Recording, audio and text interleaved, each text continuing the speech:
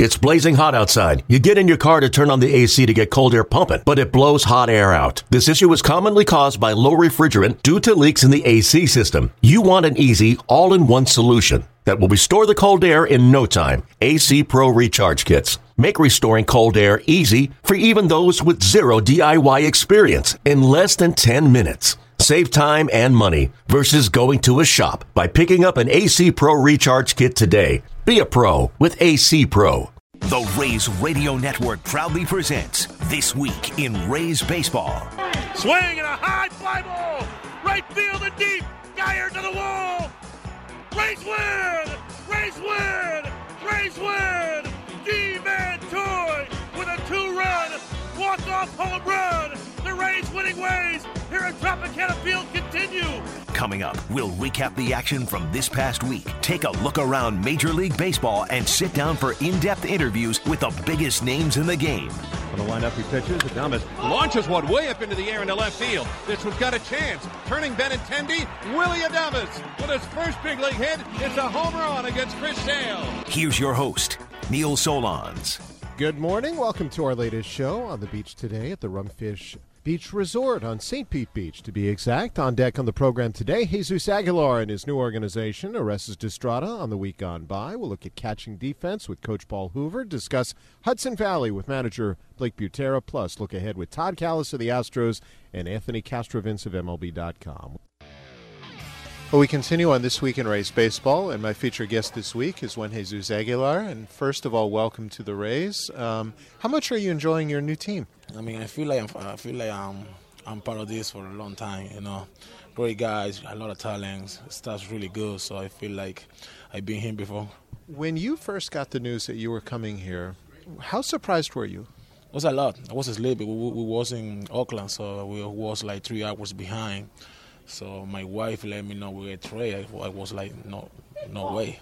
I was in shock for like 5 minutes, and then I started to receive call for Brewer staff, DN, all that kind of stuff, and then I got a call from the DN here, and then from other guys. I was like, I don't even know where I go, you know. So until I get here, I hear a lot of things. The American guys work on me. I was like, all right, I'm good. I'm in the good organization, so let me do my job in the right way.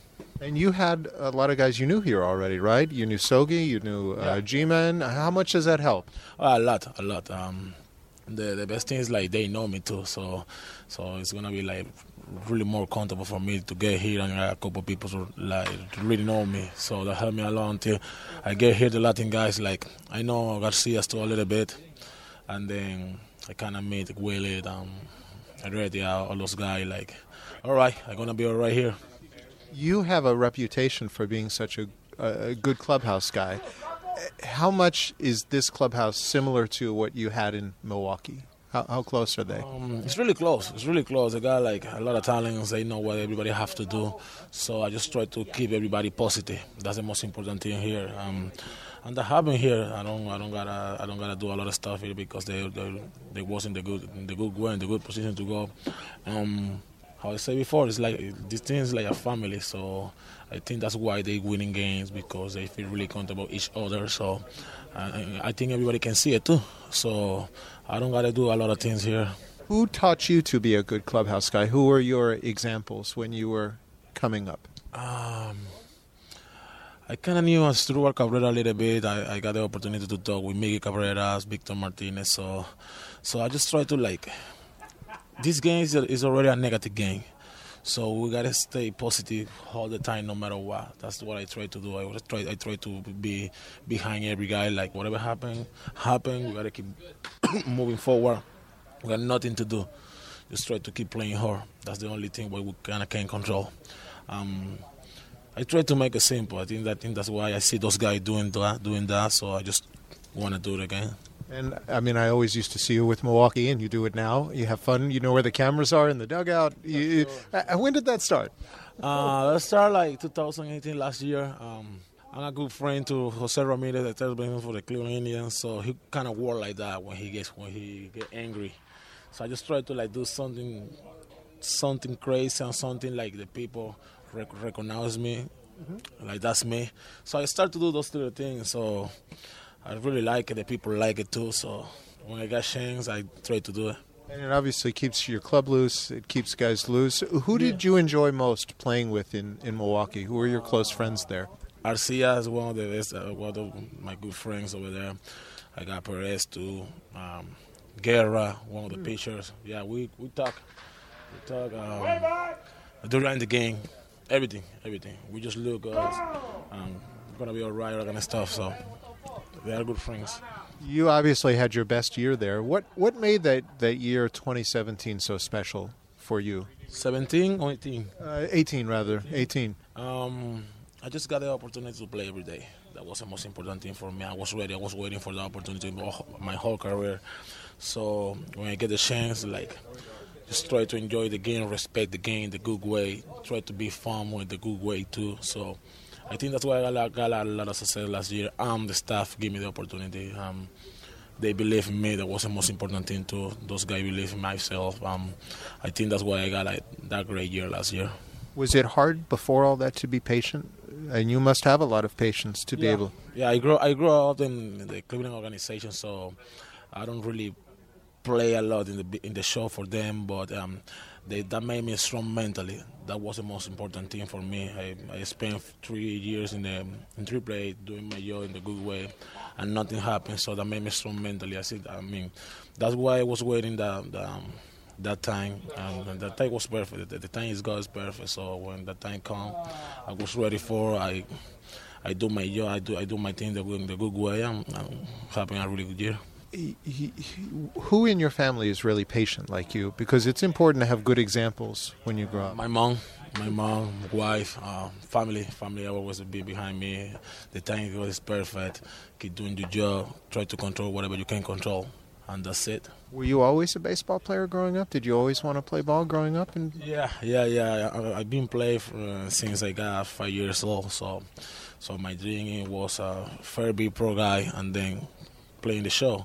So when I was really close, it's like those little things gonna make you better. So I wait kind of a lot of years, but when the time wasn't from me, I just tried to do my job in the right way. When you were growing up, who did you want to be like?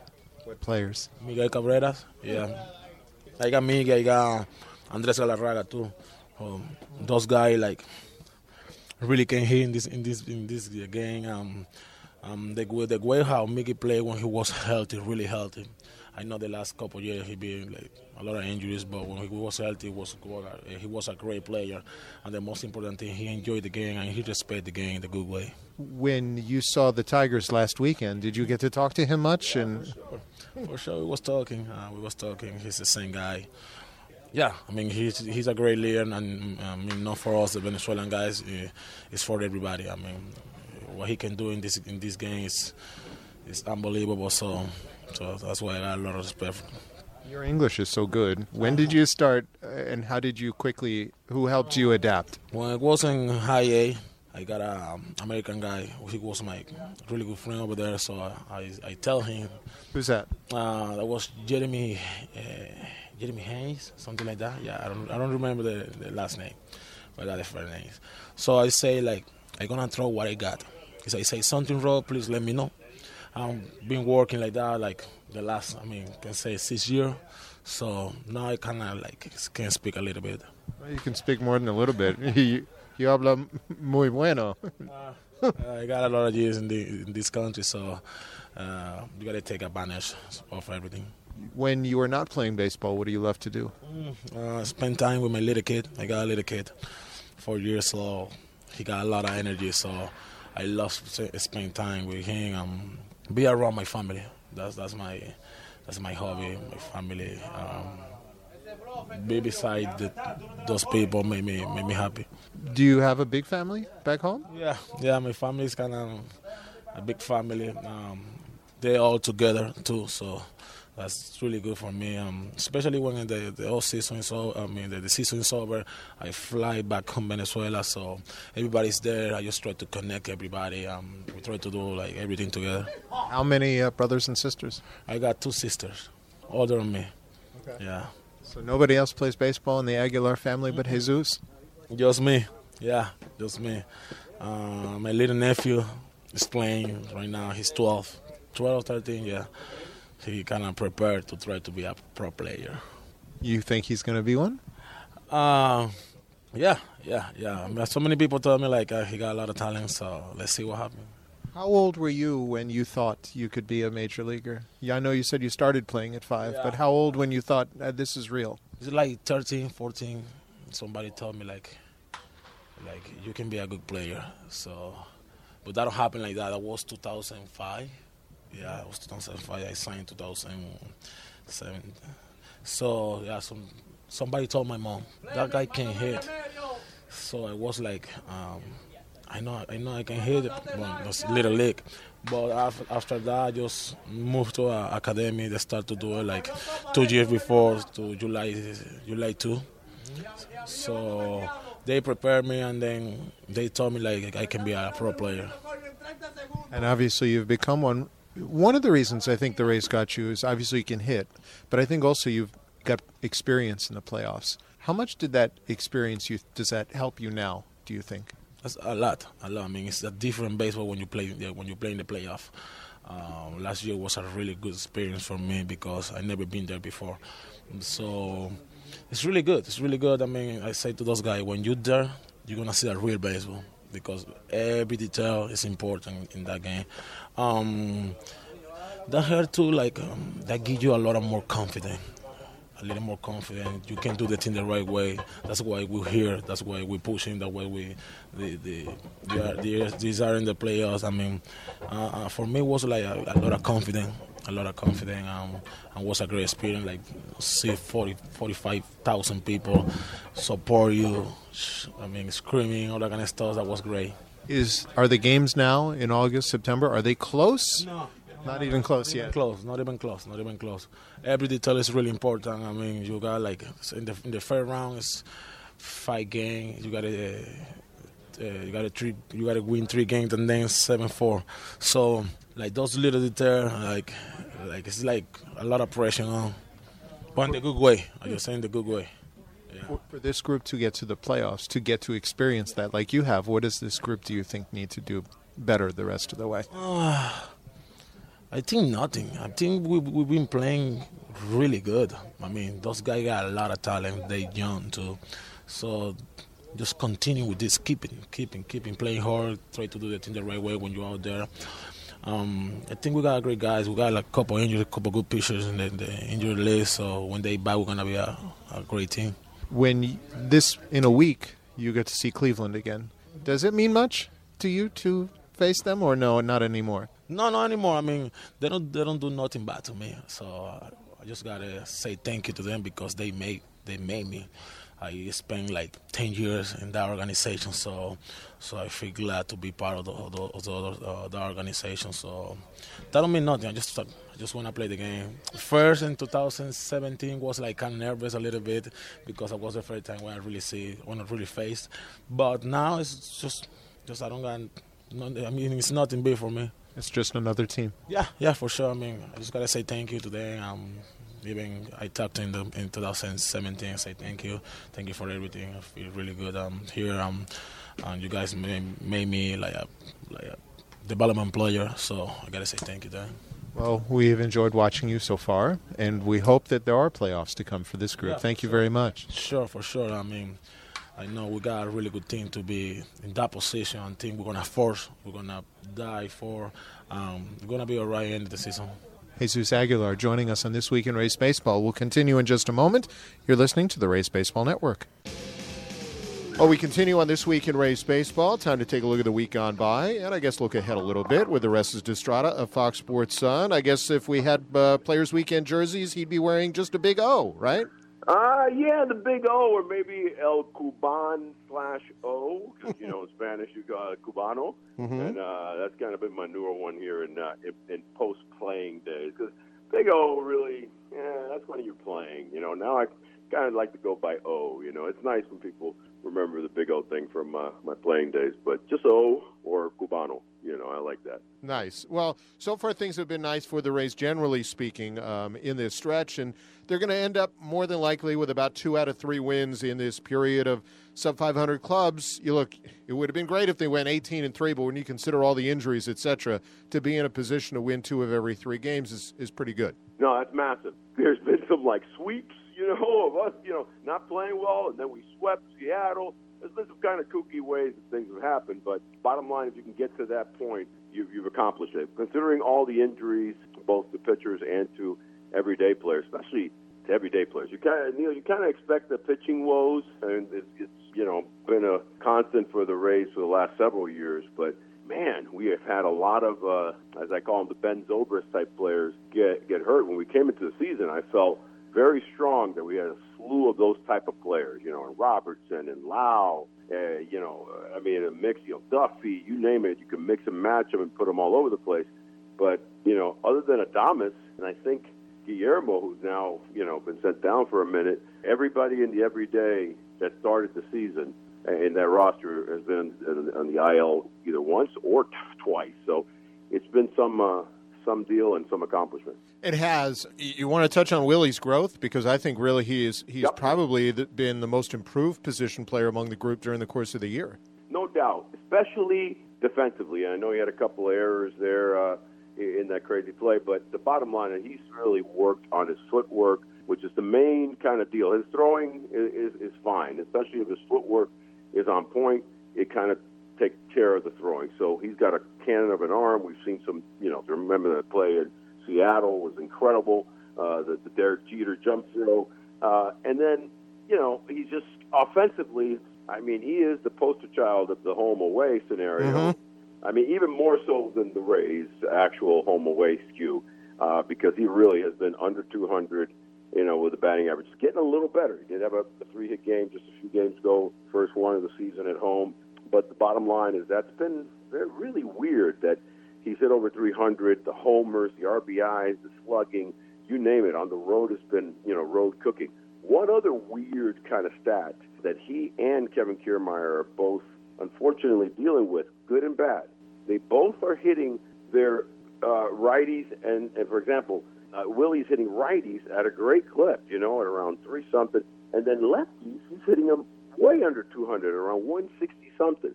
And the same thing with Kevin Kiermaier. He's hitting 330 or so against lefties, fantastic, and around 215 against righties. My reasoning with that is that they kind of tend to have big swings, so when they get that power side, they get a lefty and he's righty, or Kiermaier gets a righty and he's lefty, they kind of overswing and they end up kind of pulling off. But when they get the righty and the lefty, they're kind of keeping their shoulders in and becoming better hitters. I wish they would kind of stay the same even with the lefties and the righties. So we'll see how that develops. Agreed on that end. Of the guys they're missing, because and we didn't even mention Joey Wendell. You got Lau, Wendell, Yandy Diaz. Duffy's playing now, but he missed so much time. Who do you think they will miss the most of those guys who are injured? If of Lau, let's say, and Diaz down the stretch here in the final 5 weeks.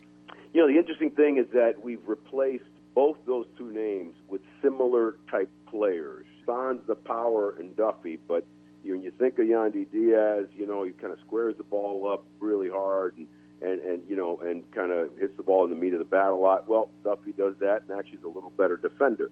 Though he's kind of struggled a little bit here lately, but that he's solid. So I kind of, feel like Duffy's come in, and thankfully he's taken over for Yandy's, injury longer than we thought. And then the Brandon Lau scenario, I have to go to Eric Sogard. So, Eric Sogard has become the Brandon Lau / Joey Wendell type player. He's just been an incredible surprise, maybe surprise number 2. Well, surprise number 3, along with, the emergence of Travis d'Arnaud, and then there's Nick Anderson. Yes, all those additions that the Rays have made during the course of the season have done quite well. I look forward to the month of September and expect a very different brand of baseball. We're a week away. But to try and look forward a little bit with this group as they try and hang on to a playoff spot or gain a playoff spot, they're probably going to have to do it in the most unique way possible. Isn't that right? I think so. I think it's going to be, how do I put it, opener, times 2 or 3, really. because it's going to be a couple innings here and 2 innings there and 3, trying to get to, speaking of nicknames, that I've given Mr. Anderson, the Matrix, when we can get to, Anderson being Neo and Pagan being Morpheus, because they've really done a great job. Sans a little mishap that Pagan had a couple days ago. But the bottom line is you're trying to get to the 8th and 9th with those hammers, and then you mix and match. Hey, listen, I'm actually excited about a couple of arms that could come up and help. Jose De Leon finally pitched again in the big leagues, just a couple of weeks ago. And he was, some good moments and some shaky moments, but I think this guy could be a sleeper. He throws so many pitches from different velocities and different locations that you're looking for looks that the league, especially the American League, hasn't seen much. And that's where you can be sneaky. And then there's Banda. Don't want to put a lot of pressure on the kid because he's probably a little, 4 weeks maybe behind De Leon, but man, he could be something special, and especially from the left side. So I agree with you. There's going to be a mix and match going on, and we got to do it because we don't have starters. Well, let's hope there's a lot of sun today for the Rays and another win, and we appreciate some time on This Week in Rays Baseball. You know it, man. Let's keep winning, and let's get that first spot in the wild card. That's Orestes Destrada of Fox Sports Sun. Let's pause for station identification on the Rays Baseball Network. WTAE St. Petersburg, WBTP HD3 Clearwater, W224BE Brandon, and W237CW Pinellas Park. Neil Solondz with you on This Week in Rays Baseball. One of the strengths lately for the Rays has been the throwing of catchers Mike Zunino and Travis d'Arnaud. I asked Major League Field Coordinator Paul Hoover, who works with the catchers, why they've been successful.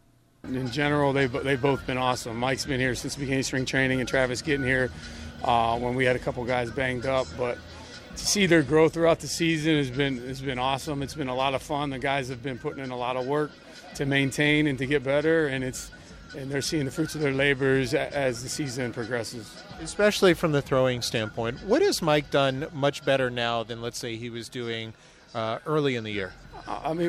Mike's always been a really good defensive catcher, so we try to clean a couple things up, but mainly is staying on line to second base, and through the work and through all the hard work that he's put in, he's able to be more consistent in staying on line, and when he stays on line, he's a lot more accurate at second base, and we also have some really good infielders that make really good tags. How much has his release times, have they improved during the year too? Yeah, his times have always been good. He's always been competitive with his times. At times he has to throw a low 1.8, and he will. But the main thing for me coming into the season was just trying to get him to improve his accuracy. His times weren't the issue, it was his accuracy. And right now he's in a good stretch, knock on wood, that he's been pretty much around the bag. When he struggles a little bit, the ball will sail to the right. After the quad injury, did it take him a little bit of time just to get his legs underneath him? Because it seems like the last, especially since the All-Star break, he's been really, really good. Oh, I think when any player coming back from injury, you just want to get them back on the field. You don't really want to spend a lot of work in the cages or on the field doing work. You just want him to be able to play in the game. So we got away, when he was hurt, we got away from the work, and as he got back to full strength, then we started to get the work in again. And how about Travis? Because obviously he also has thrown pretty well too. Yeah, Travis has been great since he's gotten here. He got here and nobody knew him. Well, I didn't know him from anything, and asked him over a little bit of time and getting to know him, asked him to try some things and do some different things, and he's been great with the work. I can't complain or can't have the catchers we have and the work that they've put in throughout this year has been unbelievable, and it's been a lot of fun to work with them. You mentioned some of the cues for Mike. What are the things that Travis has improved as the year has gone on? The main thing is getting the ball into his hand in the middle of his body. If he gets the ball into his hand in the middle of the body, as opposed to getting wrapped up. When he gets wrapped up and the glove's by his right shoulder, then he has to spin out and the ball comes off the side and he'll run. The other thing is kind of getting over his front side. There's little things, but the main thing is getting the ball in the middle of his body and finishing out in front. And how much have you also been pleased? Obviously, for a catcher to have a chance, the pitching staff has to do a good job. It seems like you guys have gotten better, too, at holding runners. That's been an emphasis of Kyle, Stan, Q, Cashy, myself in spring training, telling the guys that we need to do a better job. And we could have the best throwers in the world, but if the pitchers aren't giving them a chance and mixing the looks and mixing their times, the catchers aren't going to throw people out. So the combination of pitchers being quick to the plate and giving us a chance, the catchers being accurate, and infielders not being scared of the baseball or scared of the runner to stay in there and put a good tag on to get the out is a credit to our whole team. And that's Rays Major League Field Coordinator Paul Hoover on the catching core for Tampa Bay. Now coming up, Hudson Valley's Blake Butera on the team's top pick this year, plus a look at the playoff race with Todd Callis of the Astros and MLB.com's Anthony Castrovince. This is This Week in Rays Baseball on the Rays Baseball Network. This is the radio home of every Tampa Bay Rays game, 95.3 WDAE and AM 620. We continue on This Week in Rays Baseball. Time to take a look at things on the minor league side. The Rays have 5 teams right now that are either in the postseason or contending for postseason spots. Among them is Hudson Valley, and joining us is the manager of the Renegades, his second year there, Blake Butera. Blake, thanks very much for a few minutes. Neil, very happy to be here. Thanks for having me. You have had a pretty good season to this point. What have you liked most overall about the group before we get into some individuals? Oh, the chemistry of these guys is really special. You know, there's always a unique blend of players from extended spring training and the newly drafted guys. Seeing them kind of come together as a group collectively so soon into the season was really, really special and cool to see. And the way these guys compete together and play with each other is really fun to watch. From our fan standpoint, I'm sure the thing they ask me most often about is usually the top picks. So let's begin with Greg Jones, who I think DH'd some and then started to play some shortstop too. What has impressed you most about Greg and his first taste of pro ball? Greg's a special kid. He has some really special athletic ability. Obviously, he has elite swings the bat from both sides of the plate, plays shortstop, and plays a pretty good shortstop for us. He started off the first half of the season DHing, and he was really big for us at the top of the lineup, getting on base at a high clip and stealing bases and even hitting for a little bit of power, which is really good to see someone this early in their career have a feel for the swing from both sides of the plate, and he has a really good idea of what he's doing up there. So it's really fun to see how advanced he is this early on. And he's not the only infielder who's played very well for you. Day 3 draft guy, Nick Sogard. I think most of our fans know his cousin Eric, who has played very well for the Rays since joining them from Toronto. But what has Nick done in his pro debut that you've liked? Yeah, like I said, Neil, that's a really cool moment when his cousin Eric was traded to us in the middle of this season. Nick was really, really excited. It's pretty special to have his cousin playing with our big league team now. But to talk about Nick, he's a guy that he really understands the game. Really headsy player, knows what's going on. He's one of those guys you kind of put out there and you don't really have to worry about them. They'll take care of themselves, and he has a really good idea of what he's doing at the plate. He's also a switch hitter who swings the bat well from both sides of the plate and can steal some bases as well. You've got some outfielders who are performing quite well too, and probably they didn't get a lot of recognition during the course of the draft. Garrett Hyatt is a local product, and Hill Alexander is not, but both of them are excelling. What has each done well? Yeah, those are both two guys that, went a little bit later in the draft, maybe snuck under the radar a little bit, but they've really announced their presence already here in Hudson Valley this year early on. They both play really hard, and they've been, everyday players for us, and they were both on the All-Star team this year in the U.S. 10 League, and they've both done a really outstanding job. Garrett plays an outstanding center field and gives us a good at-bat from the left-handed side. He's a flush runner that steals a lot of bases, and Hill Alexander's hit pretty much in the middle of the order all year for us and has done a really nice job in right field. On the pitching staff, I looked at last year's roster and I was just curious. Joe Ryan and Paul Campbell were two guys on your roster, and I think most Rays fans know the kind of year that they've had. Do you look at this group and say, yeah, I wouldn't be surprised if a couple of these guys finish the year next season in AA? No, I wouldn't be surprised. The work ethic that these guys have as a group, it's something special that's going to carry them a long way throughout their careers, just by the way they get after it every day. Yeah, I mean, we have a bunch of guys that I'm really excited to see where they end up in the next year, 2, 3, 4 years from now. And like you said, we have a kid, Joe Ryan, who was just here last year, and now he's in Montgomery, throwing the ball really well for them. So that's a really nice, cool message to send with our group of players that, hey, this kid was here last year, and now look where he is. Even though you're in, short season A, you're really not that far away. Certainly. And let's touch on some of those pitchers. Edison Gonzalez is a kid who's come from the Latin American program. How has he improved this year? he's, every time out he's been better and better. And it's been really fun to watch him grow. He's only 19 years old. He came in his first 2 outings were a little, they weren't great. I think he he lacked a little bit of confidence his first 2 starts. Maybe not sure if he should be here or not, a younger guy. Then all of a sudden, the next outing was great, and he's just built off of there. And he's gained a lot of confidence and trust in his stuff, and he's just letting it work. What's the stuff like? Fastball's mid-90s. He's up to 95 this year, which has been, higher and higher every time out.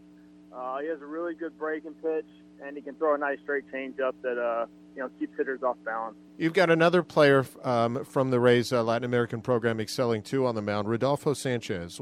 How is he maybe different than Edison? He's a smaller guy, but like Edison, really electric stuff. Rodolfo has a really fast arm. He was up to 95, 96 with us this year too, and he's been, sitting 93, 94 every outing. He's another guy that the more experience he gets, the better he's going to get, and he's going to be really exciting. He's raw, has really good stuff, electric, powerful arm. At the trading deadline, the Rays acquired a pitcher in Jacob Lopez for Joe McCarthy from the Giants. How has he looked in his few starts with the club? He's looked great. He's a left-handed pitcher, bigger body. He's a younger kid also, but he has a really good feel for what he's doing for being his age. He knows how to pitch. He can throw any pitch in any count for a strike. He kind of mixes up his delivery and slows it up, speeds it up, to mess with timing for the hitters. So just seeing how advanced he is and how much of a feel he has for pitching this early on is really impressive. Chatting with Blake Butera, manager of the Hudson Valley Renegades. And before we touch on this year's draft class from a pitching standpoint, Davion Whittle was a guy who was drafted last year who seems to be performing quite well for you in Hudson Valley this season. He's done a really nice job. I know last year he was limited with his innings with an injury. We weren't really sure, what we were going to get from him in a longer season, and he has exceeded expectations big time. Just pitches with a ton of confidence, low to mid-90s with his fastball, and then he throws a good breaking pitch and a really good changeup as well. He's another guy that has a ton of confidence and knows what he's doing and likes to compete and get after it. And then you've got a group of guys who were drafted this year, and I'm sure there are innings limits on them, so it may be harder to judge in some cases, but I've got a group of guys, Ben Brecht, John Doxakis, Evan McKendry, and then Joe Lasorsa, who was an all-star, and Colby White. Of that group, how have they looked, and maybe of that group, who kind of is really excelled in your mind?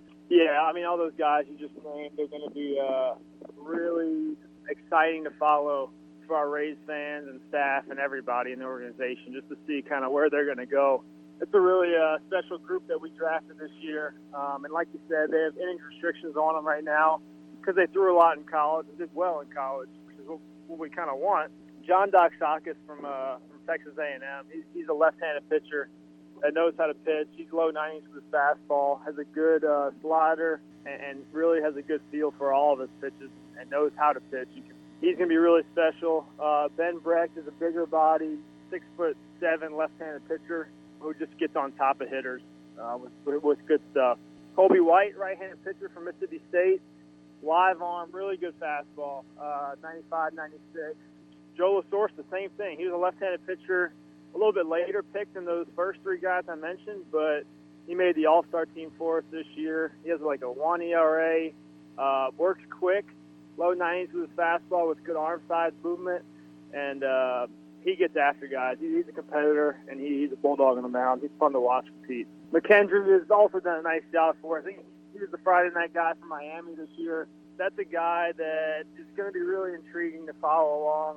Right-handed pitcher that knows how to pitch. Kind of like Lopez, but from the right side, can throw any pitch in any count for a strike. Moves the ball around really well. I know I keep saying it, but he has a really good feel for what he's doing. Well, it sounds like you got a good group there, Blake. We wish you a lot of luck down the stretch here. Hopefully we're talking to you after the regular season about making the playoffs once again. Absolutely. I look forward to that. And thanks for the call. It's nice to catch up with you. And that's Hudson Valley manager Blake Butera. The Renegades Bowling Green and Durham are in playoff races. Montgomery and Charlotte already have clinched postseason spots. Let's turn back to the Major League side. Joining me to discuss the Rays, next opponent is a friend and longtime part of the Rays broadcast on the TV side. Now the television voice of the Astros, Todd Kalas, now joins us. TK, thanks for coming on.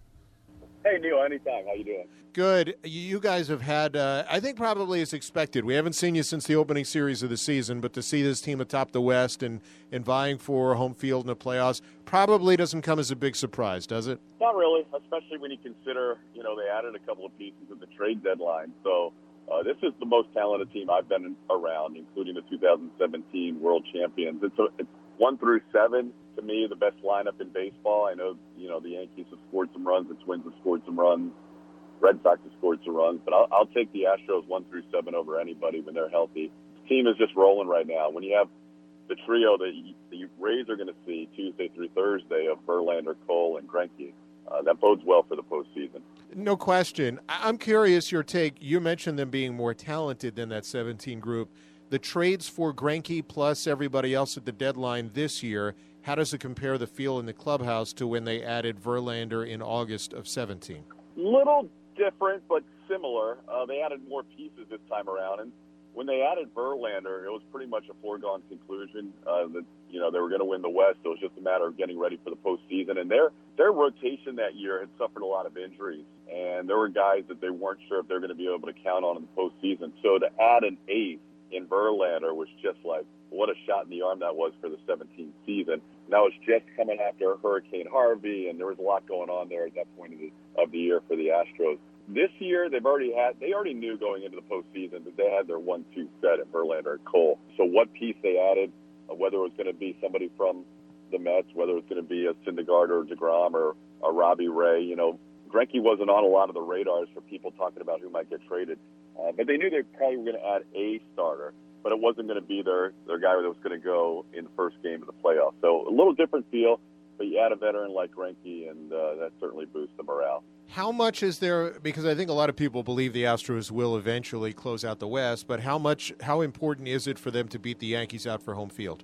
I think it's important. I don't think it's critical. And the reason I say that, even though the two teams that when they matched up in 2017, the home team won all 7 games in the ALCS, is I really like the Astros matchup every day, all day against whoever the Yankees are going to throw out there. So even if you take me on a road series 1-2, and I've got Verlander and Cole, and you name your 2 starters for the Yankees, I got to think it's advantage for the Astros. Yes, home field advantage is important? Absolutely. Is it critical? Maybe not as much as in 17 when the Astros didn't have this group in the rotation. And it's a good point. The only reason I ask that is because you look at the Astros' home record, they've lost, 1 home series all season. So they've been probably more dominant at home this year than any other. Yeah, that's a weird thing, too, because in 17, they lost only 1 game in the postseason, yet in the regular season, they were much better on the road than at home. So, sometimes the regular season you can't tell, but this team plays well at home this year, but the last 2 years, they haven't played well at home. They went into Yankee Stadium, and they weren't playing very well then when they lost 3 out of 4 to the Yankees this year in the regular season. They just come off a 3-game sweep in Cincinnati.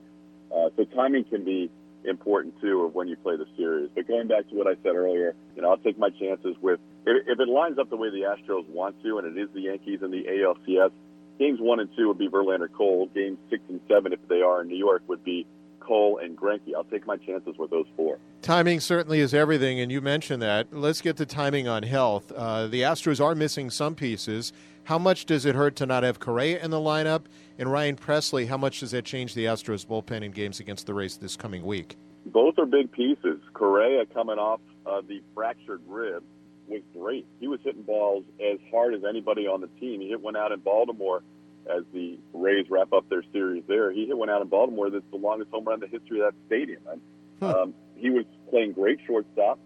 He was the best I've seen him defensively was last year, and he's been even better this year. So he's a big piece of the puzzle. He did a great job in that 6th spot, too, kind of protecting Yordan Alvarez. Yordan's numbers, it may just be coincidental because it's hard to maintain what Yordan did his first 30, 45 games, but his numbers lately without Correa in the lineup haven't been quite as good. The other guy, Brian Pressly, he's the stud in the 8th inning for the Astros. And without him, now they're mixing and matching a Will Harris, a Hector Rondon. We've just seen Roberto Osuna pitch 5 games in 6 days, which is something A.J. Hinch did not plan on doing, but just kind of forced his hand with all these close games recently. So, yeah, Pressly's a guy that needs to be healthy for the postseason. The back end of the bullpen revolves around Presley in the 8th and Asuna in the 9th. So 2 key pieces missing, and the other guy that's missing is kind of their super utility guy, Aledmys Diaz. He'll probably be back if his rehab goes well this weekend. He's finishing off his rehab Sunday. He'll probably be back for the Rays series, and he's the guy that can fill in at shortstop for Correa. Yeah, we've seen a lot of him both with the Astros to start this year and with the Blue Jays before that. You mentioned Alvarez. This could have been a matchup kind of for Rookie of the Year, Alvarez and Brandon Lau. Since we haven't seen Yordan, how good has he been, and why has he been so special? He has an incredible idea of the strike zone, so he never leaves the zone, and he's a big man. He's 6'5", probably 225, 230. And he's always on balance with his swing. He's never a guy that's going to chase. He's never a guy that looks uncomfortable with any swing, and he's got incredible power. He was putting up big numbers at the minor league level, 23 home runs and 71 RBIs before he was called up, and that's continued. I believe he's second on the team, or second in the major leagues in home runs amongst rookies and second in the major leagues in RBIs, and this is a guy that's only played, less than 60 games so far in the season. So to me, he's the odds-on favorite to win the American League Rookie of the Year, and I'm not just saying that biased working with the Astros. I say that really looking at it objectively. His OPS, his batting average, his slugging percentage, his on-base percentage really trumps the field. He's been certainly impressive, and hopefully the Rays can find a way to keep him in check. Your take in terms of Oakland, because you've seen them. Obviously, the Rays are fighting with this wild card with them. What has made them so impressive lately? What's made them so impressive, the Astros just lost 3 out of 4 without Stephen Piscotty hitting and without Chris Davis hitting. Those were the 2 guys that killed Houston last year. The thing to me that's most impressive is last year when they won 97 games, they did so primarily because Blake Treinen and Lou Trevino were closing games out. Treinen had the 9th and Trevino had the 8th. And this year, those guys have been nowhere close to where they were last year. Things have been a little better lately for them, but it's been a team that's been able to figure it out. Matt Chapman is a legitimate superstar. He's one of the best players that people don't know about. Since Matt Olson has been back from his injury, the A's have played much better. Even when they lose a guy like Ramon Laureano, all of a sudden a Chad Pinder goes out there in center field and gets the job done, or a Mark Canha goes out in center field and gets the job done. They just figure out a way. More than any other team that I can think of, I know the Rays have dealt with a lot of injuries, but it seems like the A's, year in and year out, struggle in April and May, and then all of a sudden they turn the corner and get their mojo, and they're one of the best second-half teams in baseball every year. It's remarkable to watch. TK, good stuff. Good luck the rest of the way, and who knows, maybe we'll see you in the postseason. That would be the best case scenario. I am cheering big time for the Rays to get into the playoffs, and I would love to see the Rays in the playoffs at some point against the Astros. And that is Todd Kalas, voice of the Houston Astros on television. Let's continue looking at the playoff picture a little bit more with the guy who covers the game for MLB.com and MLB Network. That is Anthony Castrovince. Anthony, good to speak with you. Absolutely, Neil. Thanks for having me, man. Obviously, the Rays are, in this hunt for a wild card spot with Cleveland, with Oakland, and the Rays are going to take on Houston, a team that's leading the West, and then Cleveland later on this week. What's your take on the Indians right now? And are they, in your mind, a team that's going to catch the Twins or going to end up vying for one of those wild card spots? Well, I mean, they've caught the Twins in the last few weeks, and I feel like they can catch them again. It's just they were dealt a tough blow with the Corey Kluber news last week where he had the oblique issue in what was probably going to be his last rehab start, and that changes the math a little bit in their rotation. Not that they can't piece it together. They've pieced it together all year without Corey Kluber, but with some young arms that they've been relying on, Aaron Savali and Zach Plesac, you just wonder about regression from those guys in the home stretch, pitching deeper in the season than they ever have before, and monitoring their innings. So they were really hoping to get Corey Kluber back, and as of now, he remains on the shelf, and they're still hoping he can get enough innings under his belt to potentially help them, in that final week or whatever of the season. So, but that's a long-winded way of saying that's a major issue for them right now. But overall, they have the complexion of a team that can hang with the Twins. They played them tough in Minnesota a couple weeks back, and they still have 2 series against each other the first 2 weekends of September. And that Cleveland ball club that you mentioned the hit with Kluber, but they could get, I guess, a plus if Carlos Carrasco is able to help in any way, more than likely out of the bullpen. Yeah, it will be out of the bullpen if he's able to come back, and he's had a great progression so far. For those who don't know, he's battling leukemia, and he's had treatments. He was diagnosed in early June, he's been away from the major league stage ever since, but he was able to start throwing in the last few weeks, and then he was able to progress into some minor league rehab games. And that's the plan, is for him to continue to pitch in those games this week.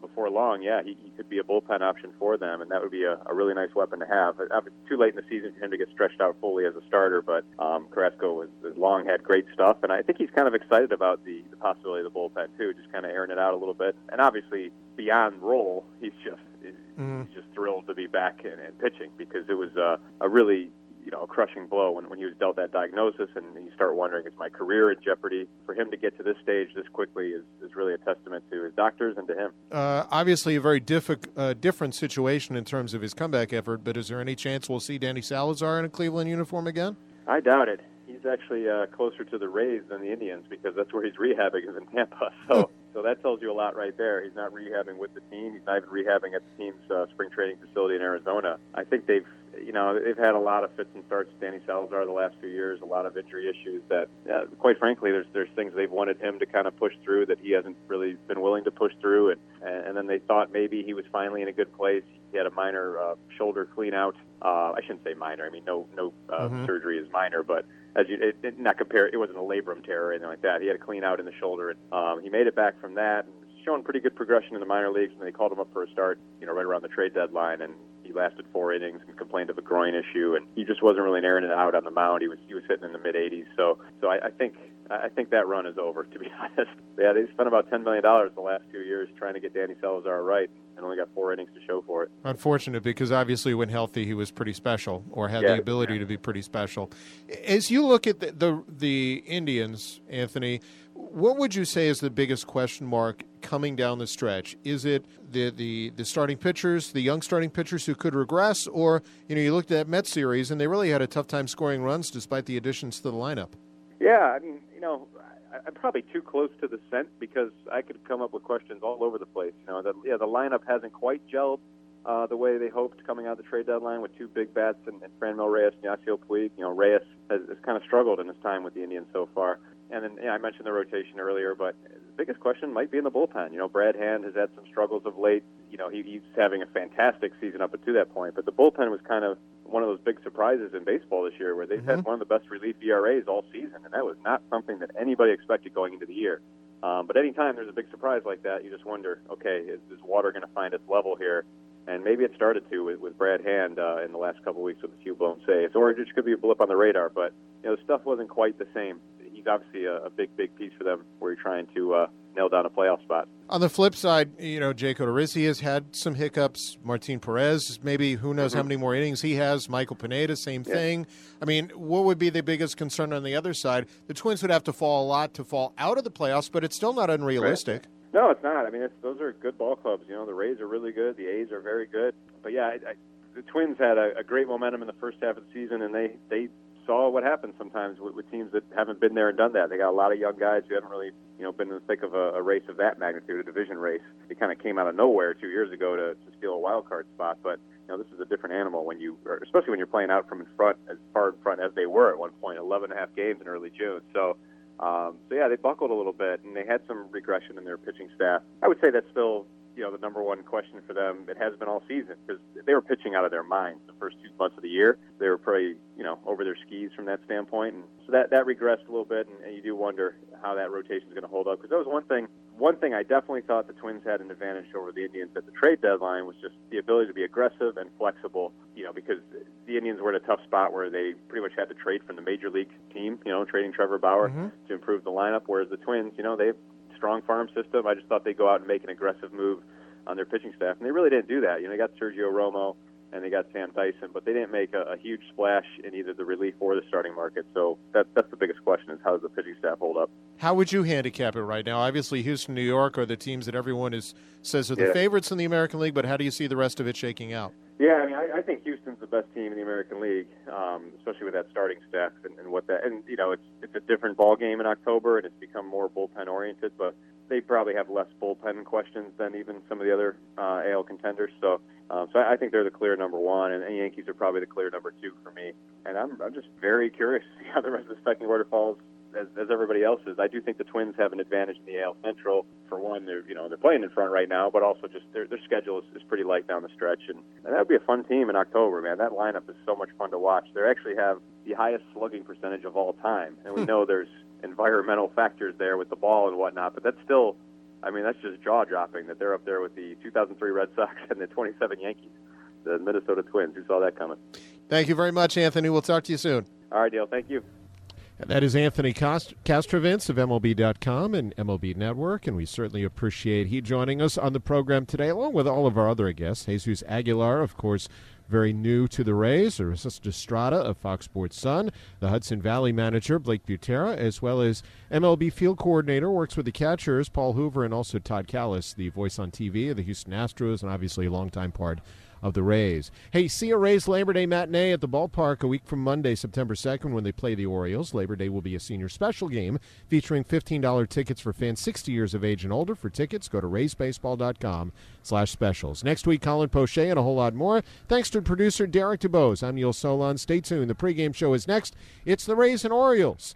You're listening to the Rays Baseball Network. Hey, Rob Bradford here. You guys know I'm always up for a good MVP story, and one of the best stories is Wasabi Technology. Wasabi is the world's hottest cloud storage company, and it's become the go-to provider for professional and collegiate sports teams, including 20 Major League Baseball teams like the Red Sox and NHL teams like the Bruins and Vancouver Canucks. Even the Liverpool Football Club is getting in on the Wasabi action. So, why is Wasabi the MVP? Well, Wasabi was purpose-built to free businesses from skyrocketing storage costs and unpredictable transaction fees that the Amazons of the world are charging. In fact, Wasabi is up to 80% less than those hyperscalers and doesn't charge a cent for businesses to access their data. From Wasabi's AI-enabled intelligent media storage, Wasabi Air, to the industry's only cloud storage service with triple protection against cyber criminals, data deletion, and ransomware, Wasabi's taken the lead in driving innovation in data storage and helping sports teams